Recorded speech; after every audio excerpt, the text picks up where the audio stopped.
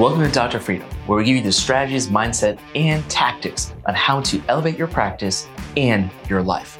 I'm Dr. Sitha Patel. I started my practice in a Starbucks over 7 years ago, and I built it brick by brick to a multi-location practice with an aesthetic OR and a software company. I'm here to give you the secrets to unlock that time and freedom for you.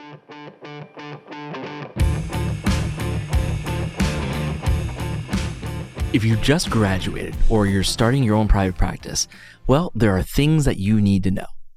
And it starts with, hey, what is your plan? What exactly in your profession that you graduate with do you want to do, and what do you not want to do?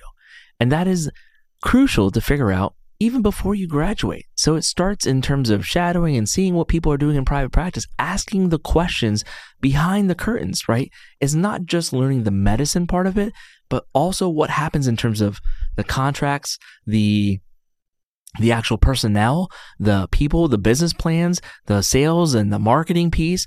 What are all those things that go into it? Or are you taking an employee job somewhere? And even with an employee job, it's even more important you ask these questions to say, hey, how are you getting compensated? Is it RVU based? Am I getting credit for both sides? Is it just one side?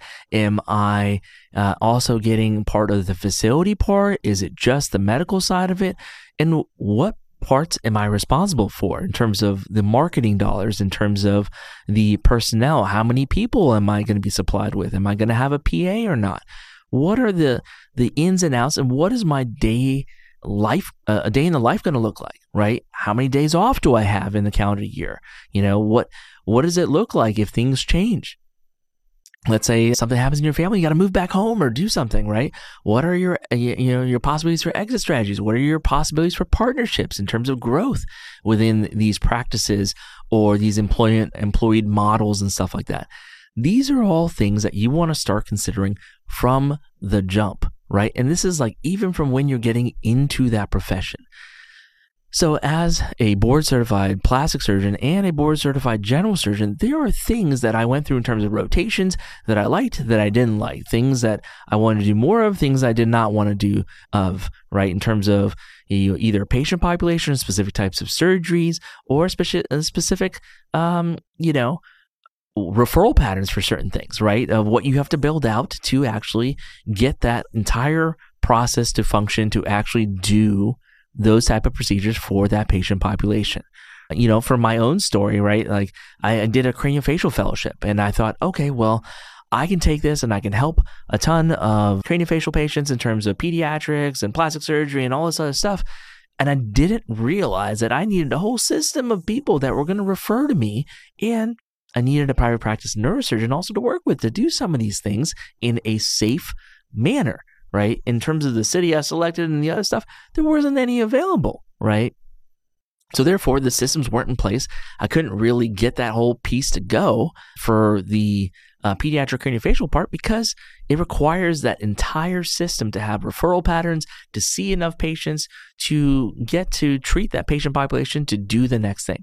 Now, was it a waste? Absolutely not, right? The skills and the things that I learned from doing that fellowship were unbelievable, and I use it in all different areas of my practice now. But in terms of building out what career path that I wanted to do and what that looked like, it was going to be completely different than what I had assumed. I had made up these stories. I had not asked those questions. I had not seen, not taken the time to be like, oh my God, what is the strategy that goes behind creating your perfect career, right? Not just a job, but a career in your impact, how you actually want to do that part. How do you want to show up in terms of with your patients, with yourself, your family, your work-life balance, all these different things. We get out there, we get trained to do so many different things. We can go to a rural area, we can go to an urban area, we can go to a city. We can do any of these things, right? And do thousands of different types of procedures and treat thousands of different types of patients. Over time, people have niched down, right, in terms of certain subspecialties, and everything is kind of headed in that direction for medicine in general. And then you have some generalists, right? But in terms of dictating what piece of the pie do you feel like you have a gift in treating and makes you happy and checks off all the boxes of the life that you want to live? If you don't think about that up front, you're going to end up with either regret or having to change. And the things about changes and lessons over time, when you don't hear them the first time, they get louder the next time. The next mistake, it gets louder and bigger. And so learning from these little tweaks and different things to say, okay, do I see myself being happy in this? Can I do 10 of these a day? Can I find fulfillment in my life if this is the career path I chose? It's not the end all be all. We can always change things. We can always add things on in terms of, nonprofit things, volunteering, other stuff that you want to do in terms of impact, even hobbies and other things. Like, there are plenty of skilled doctors and providers out there that do multiple things to fill their bucket of fulfillment along this thing that we call life, right? Of the impact that we make in others and the relationships that we build. Now, knowing the things about you are, I think, super critical to say, hey, this is who I am. This is my strengths are. This is my weaknesses. I think my biggest mistakes for me as a person were not knowing what I was all about, where I wanted to head up. I was told these different stories as I grew up in terms of family of origin stuff, right? To say, okay, well, you're going to do this, and this is your way out to do this, and you're going to do that. And I'm like, man, do I want to do this? Is there a want? Is it coming from me, or is it other people putting these stories in, and I'm just like navigating the river, right? Because the stream is going this way. If I might have to fight upstream to get to some of these things that I want to do, but will I find that more fulfilling in terms of that piece of it? And I think that's like something you have to decide, in what type of practice you want to have, and then how do you do all the next steps? So if you're starting from scratch and say, okay, well, I want to open up shop the next week. What do I need to do? Well, you need to think about, hey, what are you going to call the business? What is it going to be about? Who are you going to serve? And where do those people live, to make sure the location you choose is the right one for building that type of practice. It's not a field of dreams thing of where you build it and they will come. You will find success much easier if you build it in a place where they already are. And that's lesson number 1. All right, let's get to it. What does AdVital do for your aesthetic practice or med spa? Our current clients are making an extra $60,000 to $65,000 to their bottom line every month over month, because they're able to nurture their current patient base and also amplify their qualified leads. Now reach out to AdVital to learn more. Build it in a place that they already are.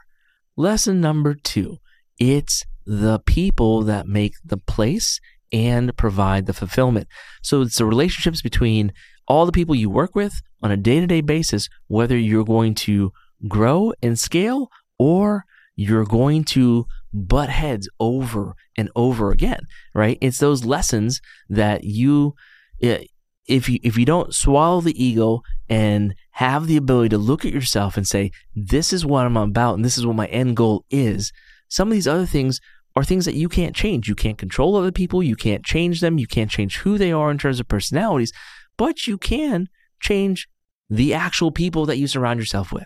And so in creating that space of where the people are the right type of people that are either growth mindset or things that you are interested in, right? To have these other conversations, not along with practicing medicine and the other stuff, but there are relationships that are going to get built over that time.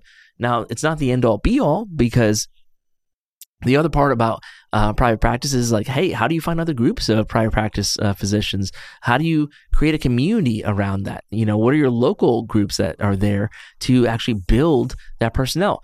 Who can you actually lean on to say, hey, what type of person would be the best for this role in my practice? And have they done this before? That's a key question. Have they done this before? Are they experts? Have they done this multiple times? And if they have, okay, well, what skill sets are they bringing to the table so that they're helping make decisions for you? It's not you making all the decisions and everybody having to do them, because you will wear out and you will burn out over time if you're making all the decisions and you're just driving the ship forward. And so that is the biggest piece of saying, okay, how do you define that team? Well, you find the different roles that you need to function and deliver that care of medicine and make sure everything is aligned in terms of the culture. The culture is what's going to cause everything to meld and come together to say, okay, this is what this practice is about, and it's going to resonate with the actual patient types to attract them the appropriate way, so that way you're doing more of exactly what you like doing. And that is crucial to that piece of it. Now, the third thing, right, to say, okay, well, you've got your location, you've got your people, set up. Now it's okay, what are the processes that you have in place to actually live the way that you want to? Do you want to end at 3 p.m. every day? Do you want to have Fridays off? Do you have, process in place? Do you have referral networks that will send you patients? What is your marketing plan, right? To say, okay, now I've got the location in place. What else can I do to drive traffic in terms of the ideal patients that I want to have? Am I posting an ad? Am I doing Google ads? Am I making a website in terms of the content? And then in that content, it's got to be the stuff that you want to do. Has to be the type of doctor that you are, your voice, your message, and what you believe in the translation of a website, a video, whatever it is. After that, you also have your social media, right? Social media is massive right now in terms of building a private practice from all different types to say, hey, I'm the best at this in this area. These are the people I treat. This is why, right? Why should you come to me to do this? Because I feel like I'm gifted at doing this and delivering this type of care for you. That's the other piece that goes into that marketing, that strategy piece to say, all right, am I creating this center that is treating the right patients by the right people in the right location and the right way?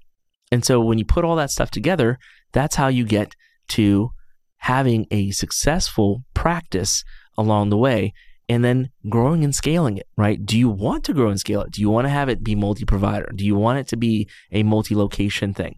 Like, what are the other pieces that go into it to say, okay, what have other people done in the area? Like, how fast have they grown in terms of providers, buildings, surgery centers, other options?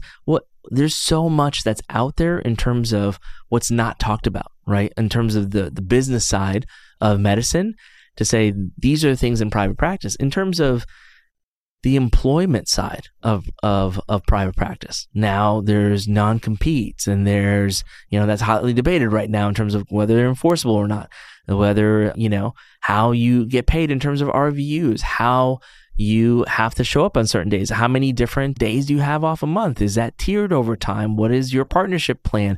Are there other things that you can grow and do in terms of roles? Is it a path to administration? I don't know, right? In terms of these things, but you have to look in the mirror and say, hey, are these things right for me? Do I think that this would be right for me?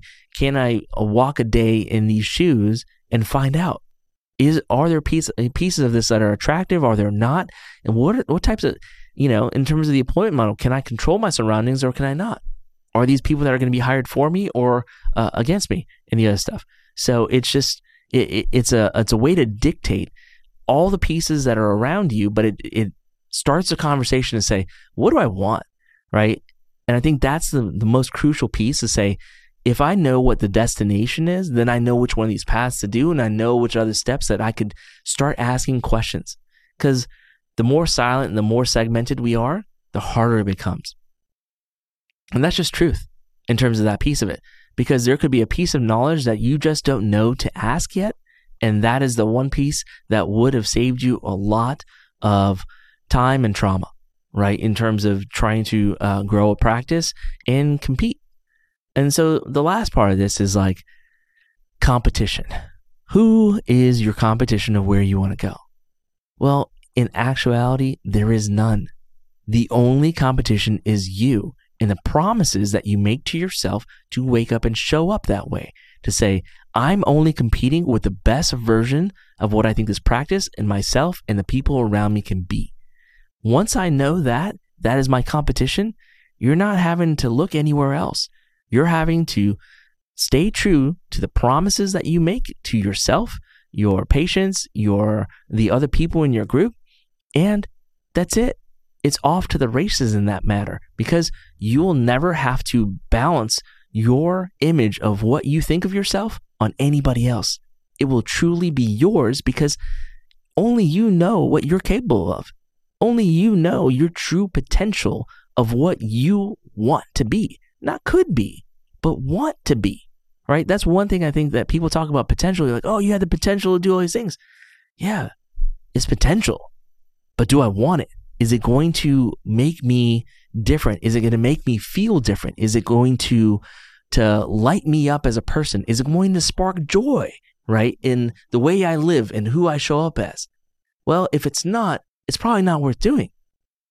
There's a ton of different potential to be the best plumber or the best carpenter, or the best this and that.